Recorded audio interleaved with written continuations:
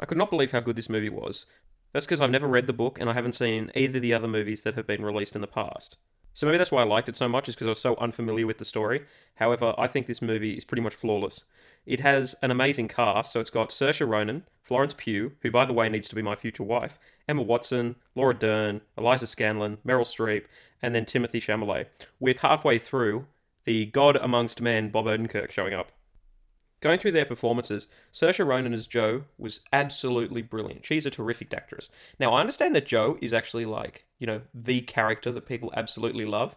And look, it's not that I didn't like her. I just thought, wow, she has got a lot of qualities about her that are surprisingly, I guess, mean. I don't know exactly how to describe it, but especially towards Amy, she seems highly contemptible, condescending, and just generally, I feel like she thinks she's significantly smarter than everyone else around her. Which, look, she probably is, but I mean, try to hide it a bit better than you did. You don't need everyone around you feeling like they're inferior to you all the time, especially when they're your family. And then there was even this line where Florence Pugh's Amy says to the big Chalamet that I am sick of being second fiddle to my sister. And I thought to myself, look, you're a tremendously intelligent person. And Amy is indeed a bit of a loose cannon, but she's like way more energetic, she's way more bubbly, she's way nicer, she's got way more of a sort of outgoing, likable personality. And she looks like Florence Pugh. So I'm not exactly sure why Amy's considered this sort of second fiddle. I'd have to read the book to understand that. But kind of strange to me that she's considered lesser out of the two sisters, just because she's not a good writer or something. So if someone wants to explain to me why exactly that Amy is considered this sort of second tier sister compared to Jo, I'd love to know, because I imagine it's much clearer in the book. Emma Watson as Meg was absolutely brilliant. Laura Dern, she was extremely good in this movie. However, I couldn't get past just seeing Laura Dern. Like, obviously I knew, oh, that's Emma Watson, that's Emma Watson, that's Florence Pugh, that's Saoirse Ronan. But Laura Dern felt like Laura Dern, whereas the other girls seemed to really inhabit their characters a lot more. Not that she did a bad job or anything, but I just couldn't see past Laura Dern. Eliza Scanlon, while her part is much more minimal, I would say, than some of the other sisters, she's extremely good. Meryl Streep, once again, just blending into the background. So that's kind of my point with Lauren Dern. Meryl Streep, I know bloody well who Meryl Streep is, but I didn't look at the cast list going in, and then I didn't realise until her third scene that was actually Meryl Streep. And I felt like an idiot, because it looks exactly like Meryl Streep. It's not like she's got heaps of makeup on or something. But it's just about inhabiting the character, and I think Laura Dern just sort of felt a bit uncomfortable in her character or something. And then Timothy Chalamet, I know he's in probably too many movies, and he's sort of overexposed at this point, but I mean, it's deservingly so. He's absolutely fantastic, and he's absolutely fantastic again in this movie. Incredible actor he is. He has such a great chemistry with his cast, and he sort of seems to elevate everyone around him. And they're already good, so the sort of the dynamic between all the characters is absolutely enthralling the entire time when you're watching it.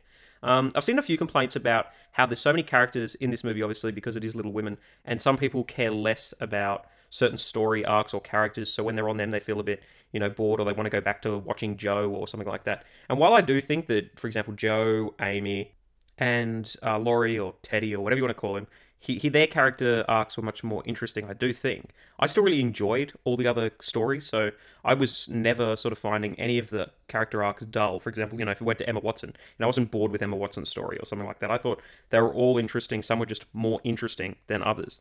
The direction by Greta Gerwig in this movie is absolutely phenomenal, and then it's sort of combined with the cinematography by Yorick Le Saux. I know I got the last name wrong. I believe his first name is pronounced Yorick, so if I got that wrong, I apologise.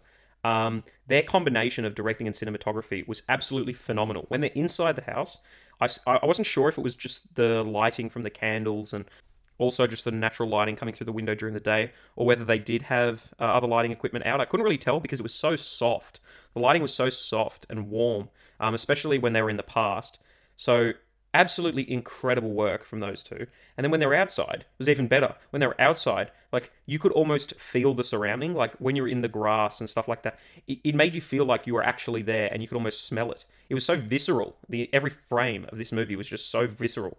And again, outside, I'm not sure if it was natural light or not, but it was just beautiful. The dialogue, the plot, it's all impeccably written. I think the jumping between the timelines as well worked absolutely perfectly. So some people, I think, said that they found it confusing.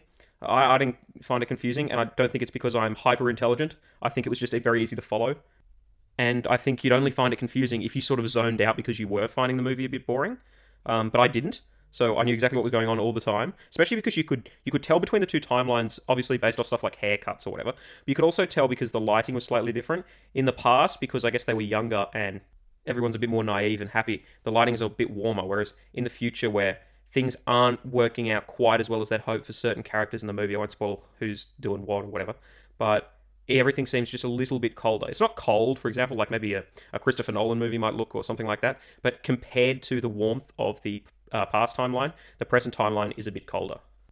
The balance of tone in this movie was also incredible. So between the direction of Greta Gerwig and also her writing, it was perfectly done because this movie, I thought going into it was just going to be this like serious drama style movie set back in a period piece. And like I said, I didn't read the book and I've never watched any other movies, so I really had no idea what the hell the story was about. So going into it, I had no idea what to expect, and I was so surprised how much levity was in this movie. So it wasn't jokes per se, but there's a lot of sort of funny moments, especially with Florence Pugh's character Amy. That was absolutely done seamlessly between the sort of the serious aspects and the fighting and the sad, lonely moments that some of them have, and also the sort of the happier, funnier moments. And it wasn't jarring at all. Sometimes when you've got these sort of serious style movies and then you throw in a bit of levity, it can sort of throw you off quite a bit, but it didn't throw me off at all in this movie. It was brilliant. I just loved it. Just on the other technical aspects, the score, phenomenal, especially in the first half of the movie. It sort of really stuck out to me how good the music was in that sort of first maybe hour. Not that it got worse or anything by the rest, but I just sort of got used to it by the second half of the movie. The first hour, though, every time the music sort of swelled up or whatever, it was brilliant. Just brilliant as well. So every aspect of this movie works so well together. And then you've got other two departments of costume design and production design. The production design and the costume design was a level above.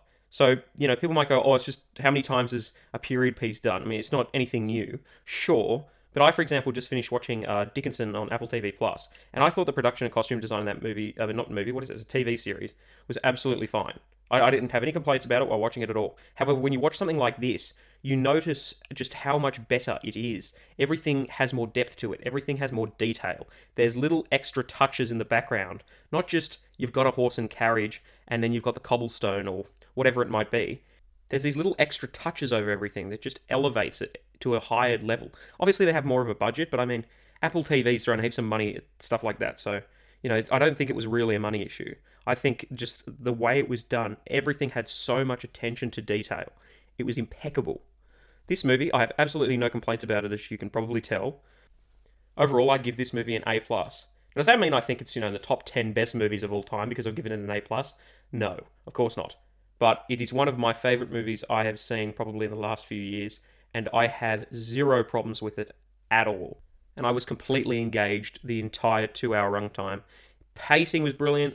I mean, I think I've talked about everything at this point, but well done, Greta Gerwig and the rest of the cast. Absolutely brilliant job. Like the video if you liked it, dislike if you didn't like it, comment below what you thought, and remember to subscribe. Otherwise, just thank you for watching, guys. Bye.